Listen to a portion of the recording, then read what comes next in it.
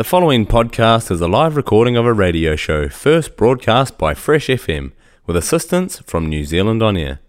Fresh FM is a community access media station based in Te Tauihu, the top of the South Island, New Zealand.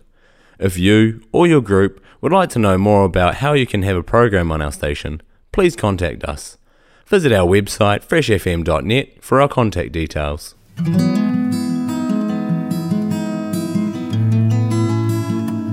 What would you do if you knew you were going to die, or that someone you loved was going to die? Well, guess what? You are, and you do.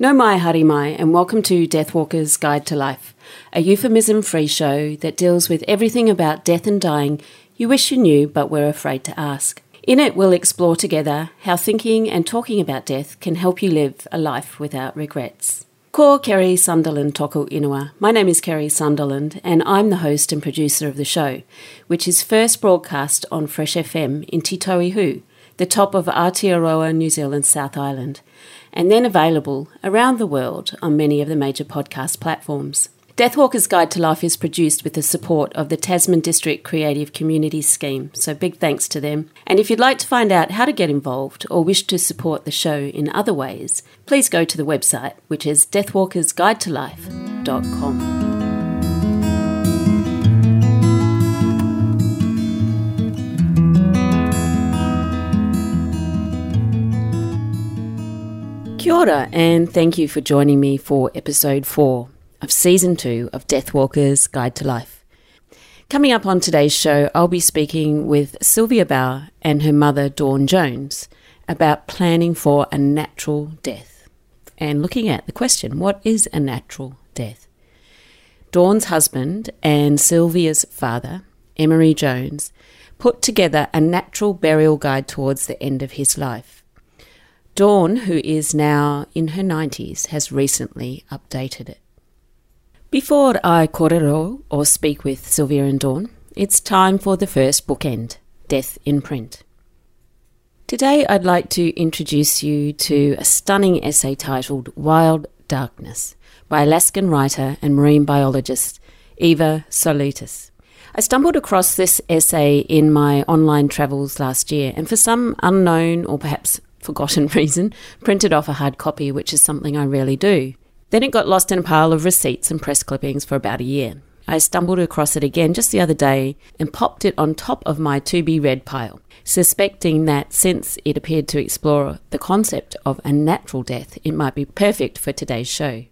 The essay opens with Saulitis writing about wild salmon who return upstream to their own birthplace to spawn and then die. Even though she is a whale expert and not a salmon expert, Saulitis and her partner made frequent hiking trips to the Prince William Sound in the Gulf of Alaska.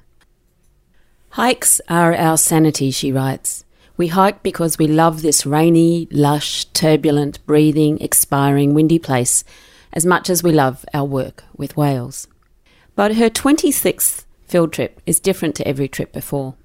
This time she is witnessing the salmon through different eyes, the eyes of someone whose own demise is no longer an abstraction.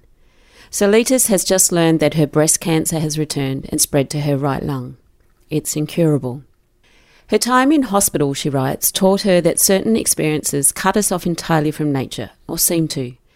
She knows that as long as we inhabit bodies of flesh, blood and bone, we are wholly inside nature.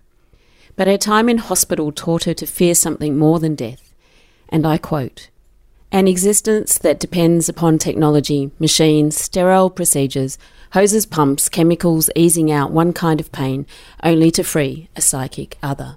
Then she begins to sense, then hope, then trust that when the time comes, her body will know exactly what to do.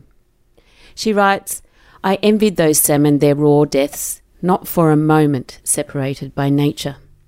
Later in the essay, after agreeing with Bill McKibben's thesis in his seminal 1989 book, The End of Nature, that nothing on earth is apart from human tinkering, she writes, "My greatest fear is a variation of McKibben's revelation, that the end of nature means the end of natural death, the end of a natural return to earthly elements." And now I'm just going to read a little bit directly from the essay, which I think really speaks to that theme. People don't talk about dying. People rarely witness the dying of their fellow humans, much less the animals they eat. Special people minister to the dying. Sometimes people in their travail fly overseas and pay strangers to hasten their dying. We have no charnel grounds, only cemeteries shaded by big trees mown and tended by groundskeepers. Or we're handed the ashes of our loved ones in sealed urns or handsome boxes to disperse at sea or from mountain peaks. Facing death in a death-phobic culture is lonely, but in wild places like Prince William Sound or the woods and slows behind my house, it is different. The salmon dying in their stream tell me I am not alone. Wild Darkness was published in Orion magazine in March 2014 and is still available to read online. Eva Solitis died 2 years after its publication in 2016. Her obituary reads, renowned Alaskan writer and marine biologist Eva Lucia Solitis, age 52, was carried into her beloved eternal wilderness on the spirited wings of dear friend and mentor Celia Hunter's dog sled in the early afternoon of Saturday, January 16, 2016, from her home in Homer, Alaska.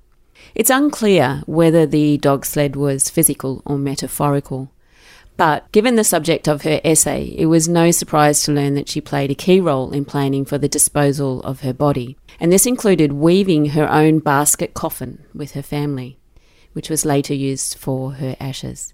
During her life, Solitis also published 5 books. Her final book, Becoming Earth, was published posthumously in 2016, although a few advance copies arrived just before she died, and she managed to sign them for friends and family. In this book, according to the publisher's blurb, Solitis revels in the nostalgia and secret pleasures that come from knowing life is fleeting. I can't wait to read it. You're listening to Deathwalker's Guide to Life. Coming up, I'll be talking with Sylvia Bauer and Dawn Jones.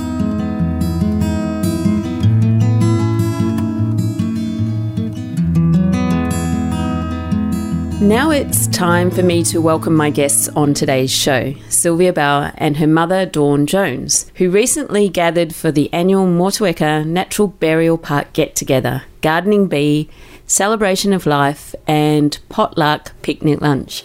Sylvia and Dawn have organised this annual celebration for the past 8 years since Emery Jones' burial there in 2014. Kia ora, Sylvia and Dawn, and welcome to Deathwalker's Guide to Life. Kia ora, Kerry. Nice to be here. Hi. Hi. Dawn, can I ask you to tell us a little bit about your late husband, Emery? Yes, he was a character. He was self-made from the age of 4 when his father died and his mother virtually died, and he was cast out to relatives who grudgingly took care of him. But very soon he was in the position of carer for his mother when she finally got out of hospital, almost mortally wounded.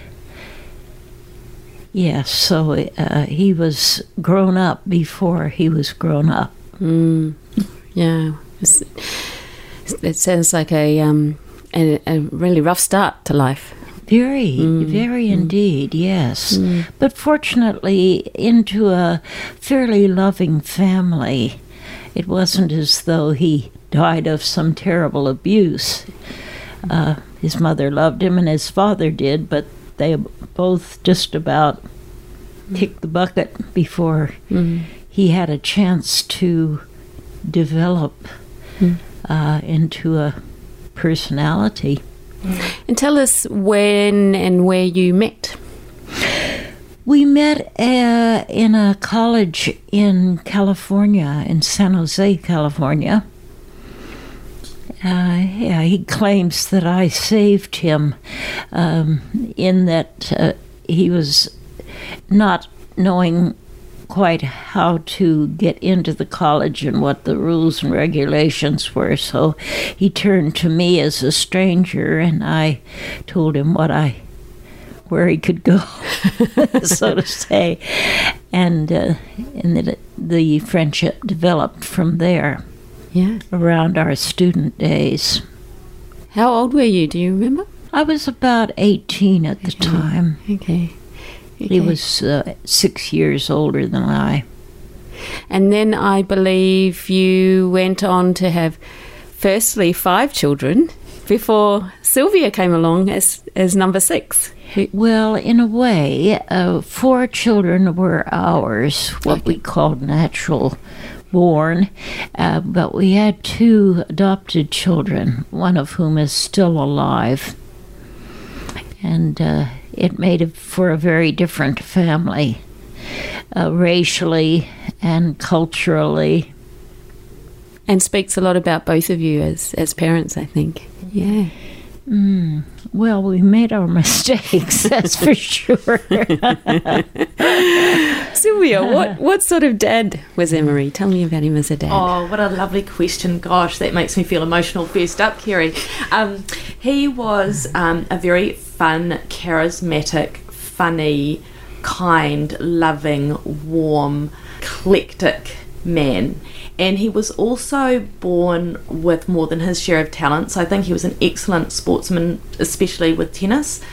He was a child prodigy with music, so he's very into jazz. He played especially piano and vibraphone.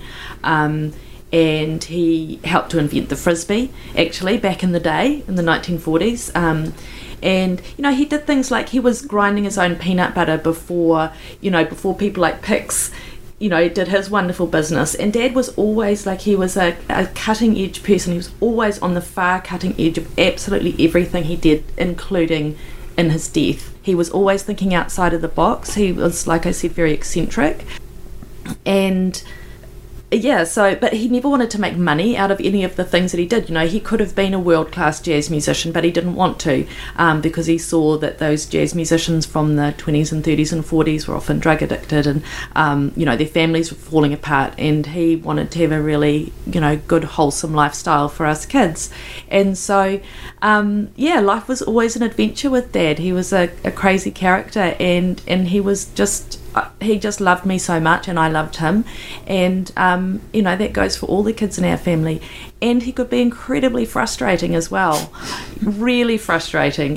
He used to do things like he had a big old hippie bus that we would tour around New Zealand in, and he would just pick up kind of random hitchhikers and bring them home for dinner, and they'd end up staying for a month. And actually, that's my brother-in-law. He came home and met my sister, and the rest is history. They're still together after all that time. So life was always an adventure with Dad. Excellent. This is a really strange question, perhaps, but was he the sort of man to keep a bucket list, or was he more, let's do everything now, live for the present? A bucket list, that means what you want to do before you die. Yeah, but it's often, in the future. It's not sort of, I'm not going to do it now. It's my bucket list it seems to be aspirational in a way. No, or was he more seize the day, let's do it now? I think it was a seize the moment. Yeah, absolutely. Yeah. And so very often when Dad would be the one who would be kind of in party mode a lot, his version of a party, like playing jazz or making food or telling jokes, and that's kind of how he lived his life. He certainly worked very hard as well, but he made time to do those things every day. Mm-hmm. And the relationships being top of his list. Yeah, I think so. In his own strange way. There were times when he would just kind of go off and do his thing for months at a time, especially when we were grown and we wouldn't necessarily know where he was or what he was doing or with whom. So he was a bit random as well. So relationships would come and go with him quite a bit. Okay, great. So let's jump into the topic of the conversation today. And when did Dad, Emery, decide that he wanted a natural burial? And do you know the thinking behind it? That would have been about 2007 when he finally decided that one day he just packed up his music that he had been playing in the Riverside Cafe, entertaining people, and suddenly occurred to him that he was old, that he didn't want to do it anymore. Life had changed for him. I think he was in his 80s then? His early 80s? I guess so. Yeah, about that. Late 70s, early 80s. Yeah, yeah. And did he talk about at the time when he made that, he thought, okay, it's time. Did he start talking about how the circumstances of how he wanted to leave this life? Yes, he did. He felt that was one of those parts of life that anyone can choose to make what they want to, which would be, of course, characteristic of his whole life, as we've mentioned. He didn't want to follow the rules. To say the least. He was always stirring things up, and one thing that he wanted to do is around that time, around 2007, he said that he would like to have a kind of I don't know what he called it, but it was like a pre-death party. So instead of having a funeral, which he did not want a funeral, and he did not ever want it to be called a funeral, but he thought, well, why do people have funerals and everyone turns up after they're dead? What's the point of that? Let's celebrate now together while I still can. He never actually pulled that off. He certainly thought about it, and he started organising it, but he was actually already getting quite old and sick, and he was in a lot of pain, and it was kind of too much for him. So he ended up setting that aside, but it was certainly another aspiration of his. So it was a couple of years later that he wrote and released a guide called The End of Life Arrangements for Natural Burial, and it, in many ways, it specifies with almost military precision his own end-of-life wishes. Right up front in the guide, he defines a natural burial, and he defines it like this, as legally burying the dead simply, directly and biodegradably without any embalming fluid, toxic glues or other poisons. And as you mentioned, he also said celebration of mutual friendships are best shown before the person dies, or can be in memoriam well after the burial, if so desired. But I'll come back to that. So first I'd like to talk about embalming first. So tell me about his objection to the embalming process. Well, he felt that it was letting toxins into the environment, which we already have too many of, and that death is a part of life. It's a natural event, and therefore it should be kept as much that way as is possible. And also Dad had a real thing about, I think, what he referred to as the death industry. He was very atheist and anti-capitalist, much more socialist, and that's why Mum and Dad moved to New Zealand away from the United States, which was doing a really different thing. And New Zealand was very socialist, especially back in the 50s when they moved here. And so it's just another example of his overall ethos that we can do it ourselves. In Australia, the practice of embalming is fairly uncommon unless it's strictly required by law, or sometimes funeral directors will advise it if there's going to be an extended or delayed funeral. However, the vast majority of New Zealanders are still embalmed. Something like 70% by the late 70s, about 70% of bodies were embalmed, and it is up around 90% by the turn of this century, this millennium. And the purpose of embalming is to preserve the body after death and interrupt, this is like the technical term, interrupt the process of decay. That was the last thing Emery wanted, wasn't it? He wanted to just be back into the earth and back to nature. Yeah. He it's just all environmental, and that was the way that he lived his life. And he just thought, formaldehyde and all the rest of it was just terrible things to let into the soil, and he liked or into the air, exactly. And he felt that the idea of for this is kind of an intense way to put it, but let the worms crawl in and out, let them do their job. And because of the way he was, because he was atheist and he was not at all into ritual either, the whole idea of his body being in the ground was not a scary one for him at all. In fact, almost quite the opposite. He was almost too far the other direction of like, just chuck me in the hole and it'll be done and, it'll be fine. And, he wanted hand tools used and all those sorts of things. So it's just another example of how he saw things in a very practical way and also wanted to keep the earth healthy. And it was probably good timing for him too, because he was thinking this way towards the end of his life, just around the same time that the natural burial park movement sort of got up and running, and particularly here in the South Island. I did a bit of research, and the first natural burial park in Britain was established in 92. So they were a couple of good decade, almost 2 decades ahead of New Zealand, and similar timing. New Zealand and Australia have similar timing. And of course it was our local DIY funeral supporter, Linda Hanna, who went over to the UK and on a Winston Churchill fellowship and did lots of research about the natural burial parks over there, and came back and had been in fact advocating to Tasman District Council since the beginning of the 2000s for a natural burial park here in Motueka, and that became a reality in 2010, which is about the time that Emery's guide to the Natural Burial Guide came out. Yes. So that was good timing, wasn't it? Yeah. It was. Yeah, and he was a real advocate of that burial park. And in fact, we met with Beryl Wilkes from Tasman District Council, who oversees that type of thing here. She was so kind, and she came down and met us at the Natural Burial Park before anybody was buried there. So as a family, we went down. She showed us. Dad was like literally on his last legs, like he needed 2 knee operations and wasn't going to have them. So he was really hobbling around. But it was quite a special and poignant moment to be down there with him, knowing that, who knew when, but not too far away, Dad would be lying there in that ground, and we would be visiting him, not alive, not above ground anymore.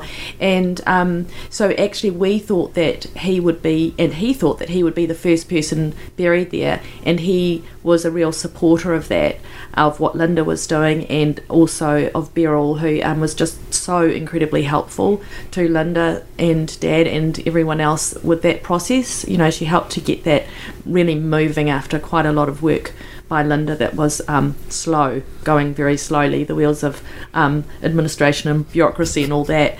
And so we thought he would be the first person buried there. Actually, he was the 11th, because he ended up hanging on quite a lot longer than we expected, and then he wanted to, in all honesty. It was 2014 that he died, yeah. What's some of the other characteristics of natural burial that from your own experience that's different from more traditional burials in cemeteries?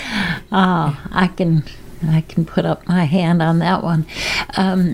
One facet of that natural non-embalming process was that he felt that he should have only organic clothing on at the time that he was put into the grave. And this shows you how, despite our wishes and our plans, they don't always work out. And in this way, he had to go into the hospice a few days before he actually died.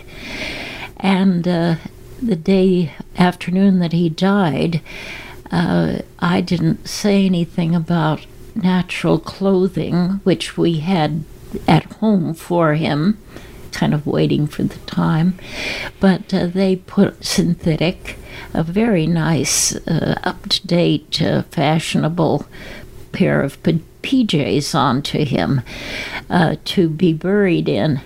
So his little plan of being true to his ideals didn't work out because other people didn't know about it or necessarily care. And he also found out in his research that by law you don't have to have anything on.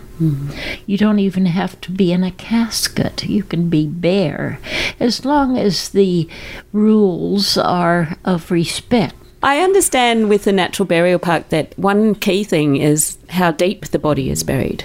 So that in a normal cemetery, it's, the old 6 foot under deep down. But is it true that in a natural burial park, they're buried much closer? Yeah, 3 feet. And that's to allow, like I said, the worms and the organic matter to do their job and to break the body down. And also to feed the trees or plants that have been planted on the grave. And actually, interestingly, just early on, so there's a rule in New Zealand that, like, Dad wanted us to dig his grave by hand he wanted us to do that rather with shovels. And actually there's a law, I'm not sure if it's throughout the whole country, I'm guessing so, but anyway here in Tasman district, that the family is not allowed to do that, and that's for health and safety reasons. They probably don't want people falling in the hole and twisting their ankles. I'm just guessing about that, but we were allowed to fill it in afterwards. So they had the council gravediggers come. Now, I don't believe this was at Dad's burial. It was actually a friend of ours who died a few months before that, and they had done the standard 6 feet, even though it was in the natural burial park, because this was all quite new, and they probably weren't quite used to the fact that this was going to be a lot shallower. So we came along for this burial, and it was 6 feet deep, and we're like, oh right, okay. So we just all chucked dirt back in the grave to get it to the 3 feet, and then we put Colin's casket in. His casket, I think it was. Yeah, so that was just like, it's the details. It's like what Mum was talking about, the pyjamas, and that Dad had things written out in obsessive military precision in his guidelines. I mean, really, he did obsess about that document. He wasn't capable of a whole lot before he died because he was getting so unwell. But that thing, he poured and poured and poured over it, and even had it professionally edited by my husband, who's an editor. He really went to next level, and he wanted it to be available to other people. But at some point I was thinking to myself, okay, Dad, give it up already. Okay, like, we've got everything nailed right down here.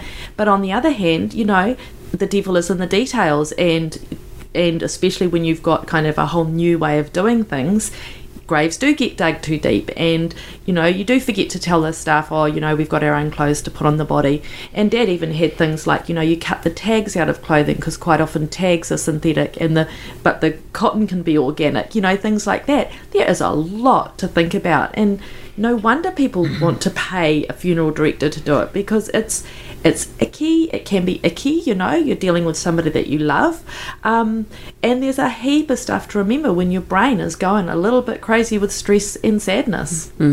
Yes, and one other thing there in regard to the grave digging, Motueka has a cemetery which is built on sand, and people that are novices in grave digging and filling in wouldn't necessarily understand how they can fall in. Yeah. It takes somebody that wasn't prepared for it with them.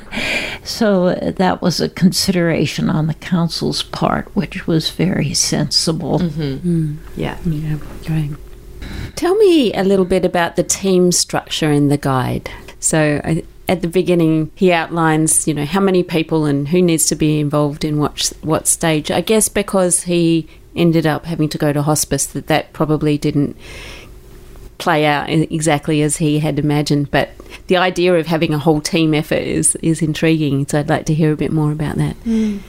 Well, that is something that has been true through history as far as we understand it, that it's the family and close friends that come in this hour of great change and respectfully and carefully dress the body, bathe the body, anoint the body, and finish off the process that was begun. Allow evacuation of wastes in a respectful, dignified fashion, which does happen. Yeah, well put, Mum. Yeah, and I think that team approach is important because, this stuff is not necessarily for the faint of heart, and, everyone has a place. So we have a friend who is a doctor, and she was happy to do that for Dad. I don't I really dislike dead bodies. I know that I'm not alone in that. And it's also my dad you're talking about, you know. So I was, Dad and I had some really good conversations where he kind of wanted me to take the lead on the funeral. And I was like, you know, well, actually, maybe not me, Dad, because I'm going to be in shock. I'm going to really be missing you.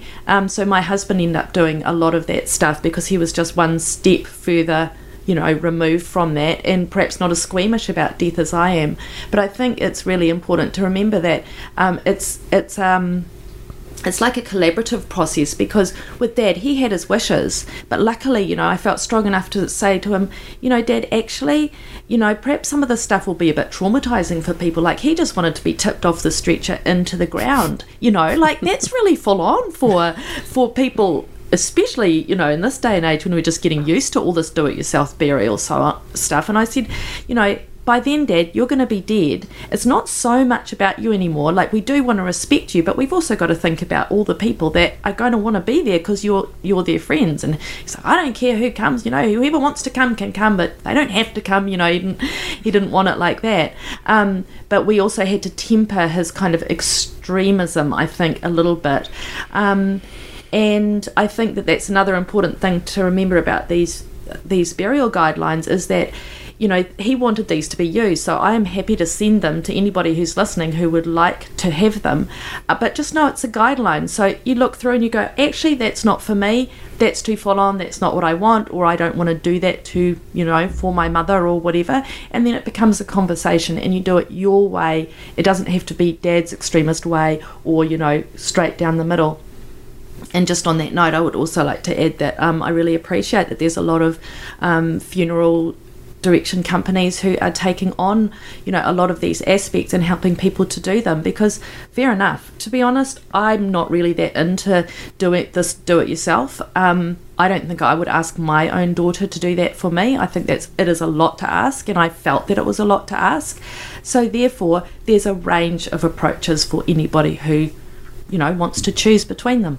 I think it's wonderful that you were able to express how you felt to your dad about it at the time. Yeah. And I guess that's the whole purpose of the guide, isn't it? To actually just be there to prompt the conversations so that the conversations can happen when the person's still alive.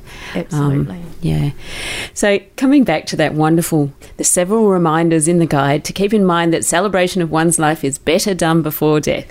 So did you honour this wish? Was there a celebration after he died? Or?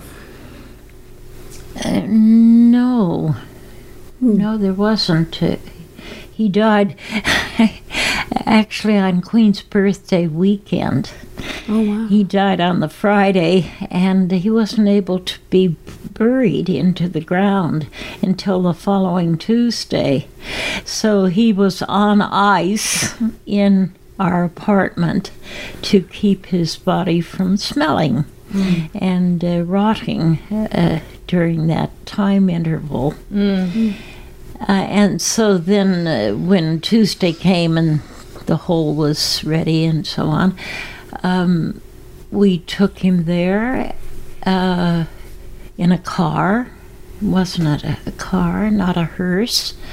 And his idea, if it hasn't already been explained, was to keep the cost down as much as possible. It's not a money-making venture, and that's one reason why he was against commercializing that event in life.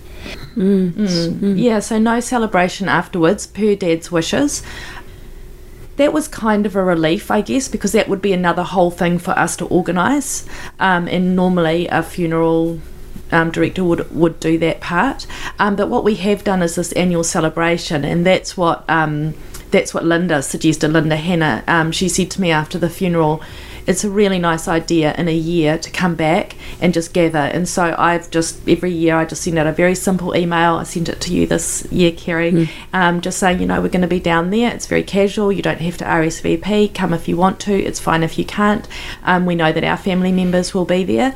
And there are always others as well. And we were there this time, a friend of ours who knew Dad for a very, very long time, she and I got into a conversation, and she was telling me about Jewish grave sites, which actually they don't, from what she told me, they don't tend the graves. They're often very wild. They've got weeds growing on them, and no doubt the birds and the bees and the butterflies are all around. And I had not known that. So little stories like that come out, and you realise, oh wow, there are so many ways to do it. It doesn't have to be perfectly mown. Yeah, so it's just a lovely time to get together. And actually what I've noticed is there's almost always about 15 or 20 people there, and they come because they really want to, because there's no pressure. And so that's the celebration for Dad, and it's every year. And I'm just so glad that Linda suggested that, because it's become a lovely tradition, and it's for the wider community. And it's growing, yeah. And it's growing. Yeah. And it's exactly 8 years ago as we're recording this show, so it's amazing. Yeah. So when I visited the first natural burial ground in Australia, which was in Lismore near Byron Bay, I was looking around, and I remember going there, and it was really, really wild. In fact, it's so wild that you need GPS coordinates to find where your loved one is buried. Can you describe for our listeners what the Motueka Natural Burial Park looks like today? You sent 2 beautiful photos with your invitation of the trees, with all their beautiful golden autumn leaves. So yeah, tell us a little, paint a visual picture of what it looks like today to finish. I will do, and actually I should probably start with that, Mum, just because that invitation I sent out, I actually those are not photos of the Motueka Burial Park, but they're close enough that they look like they could be, and my impression is that that's probably more like what they look like in the UK, because there's enormous trees and it's more a park-like setting, whereas here in Motueka the graves are in lines. You can mark them, but I think each marker has to be under a certain very small amount, like 30 centimetres or 20 centimetres, something like that. They vary quite a little bit. Some of them, like Dad's one, is a rock that was carved. Mum had it done. Some people have nothing. Other people may have a cross. It just depends. So it looks almost more like a garden. Lots of native plantings. It's supposed to be all native plantings. I've actually noticed, I was quite surprised, Mum, I don't know if you saw this, but there's a couple of graves there now that have quite a few plastic flowers on them. That really surprised me. They're probably technically not supposed to have that, but on the other hand, who wants to be a fascist about these things? We're talking about a special place to other people and their loved ones. So, that's not our area to get into. But yeah, native plants they're supposed to be. And some of them, it was quite remarkable to see after 8 years that manuka on Earl's grave is just, it's ginormous. It must be like 3 metres high. And it wasn't even intended to be buried in the first place. It happened to be growing next to a 5-finger, which his wife intended to put on his grave, but this Monica just loved the soil, and it shot away to almost the height of the ceiling. Yeah, that's right. So I think overall it will start to feel like quite a native-y, foresty place, but at the moment it's almost more like a shrubby garden. I mean, one thing for Dad and I is that I actually just did want to talk a little bit more, if you didn't mind, about that grief process. And I was quite concerned before Dad died that I would be incredibly upset, that I was fearful of that. And our daughter was about 8 at the time that Dad was wanting to go through, he was wanting to die. He was wanting to stop eating and really actively die. And it was a bit hard for him because he loved food so much. So, he'd end up breaking his fast after a while. Damn it, I didn't quite see it through. But he had a sense of humour about it, as he did in every respect of his life. But so I had a chat with Dad before he died, and I just said, look, I'm really going to miss you, and I wish that you wouldn't be so keen to die, because I want our daughter to have memories of you. You're such a cool grandpa, and it would be a shame for you to cut it off early, kind of thing. And he listened to that and he heard it, and I had my tears and all of that. But I think because Dad and I had a few of those conversations before he died, we felt really complete with each other. So when he did die, I mean, obviously, like, it was surreal and it was weird, and it was like, oh my gosh, my dad's not here with me anymore. But I had very, very few tears after his death. A couple of very small moments at weird times, but I think it was because he was elderly, he was more than ready to go, and because Dad and I were emotionally complete with one another, and we had ended that. Whereas other family members were incredibly cut up when he died, and I can't speculate about why. I can't know for sure, but I can speculate that perhaps that relationship had not been completed before death, and then it feels like regret and all of that. So yeah, I just wanted to add that in there. Thank you, Sylvia. One more question, and it's a more light-hearted one, and I just remember this because I asked this of all my guests. So what I am doing on the Deathwalkers Guide to Life website is I've got a playlist called Farewell Songs. So I ask each of my guests on the show to tell me one song that they would like played at their funeral or wake or the celebration of their life, or spontaneously performed at the burial. The first song that pops into your mind. How about you, Dawn? What song would you like played? You Came to Me from Out of Nowhere. It's about a 1940s song. And it's about life and remembering. It's not about death, but that's what comes into my mind. I was singing it to her as we came over here. You came to me from out of nowhere, leaving me with wonderful memories. Beautiful. I suppose that would be it. Thank you, Dawn. And how about you, Sylvia? Yeah, well, Mum is just a great lover of music, and actually you've spoken about quite a few songs with me that you would love to have sung or listened to. Some of it's classical. I'm trying to remember some of the other readings about gardens and so on and so forth. That kind of natural aspect. But yeah, I hadn't heard that one before, so interesting. Well, I'm a great lover of dancing. And I don't know that dancing and funerals has traditionally gone together, but quite often I think about these flash mobs and that kind of thing, and I just think, I can just imagine some excellent dance tune kind of coming out after when everyone's sort of over their whole thing. I can't say what that would be just now, and I'm not even sure if it would be appropriate, but of course, because I love dancing so much, that's what always comes up for me first. So, I'm 47 years old, and it feels like all of that's a very long way off, so it's pretty hard to say. And no, I have not planned my death, burial, funeral, any of that yet myself. If a song comes to mind, let me know afterwards. I will. Thank you both very much for joining me today on the show. Yeah, you're welcome. Thank you. So much, Kerry, for doing this. It's just so important that people hear this stuff. So good on you.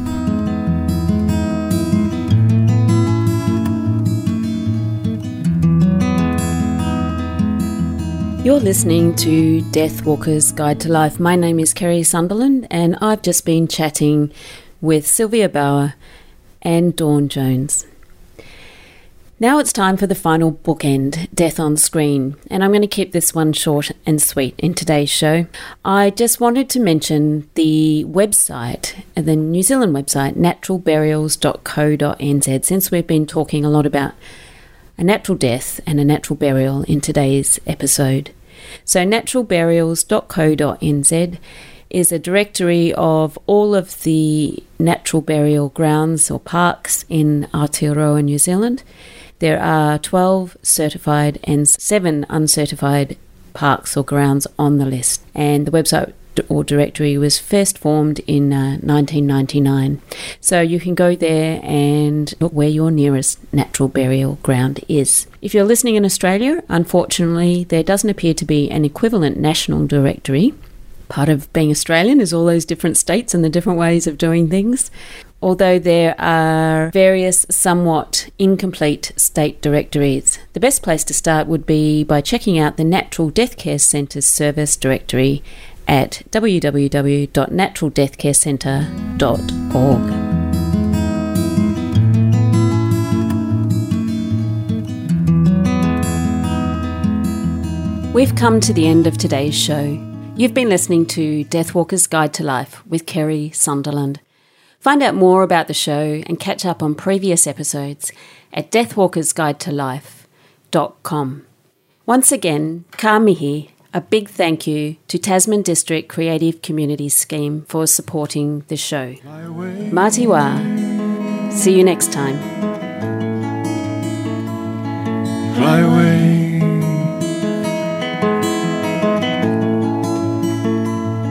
fly away.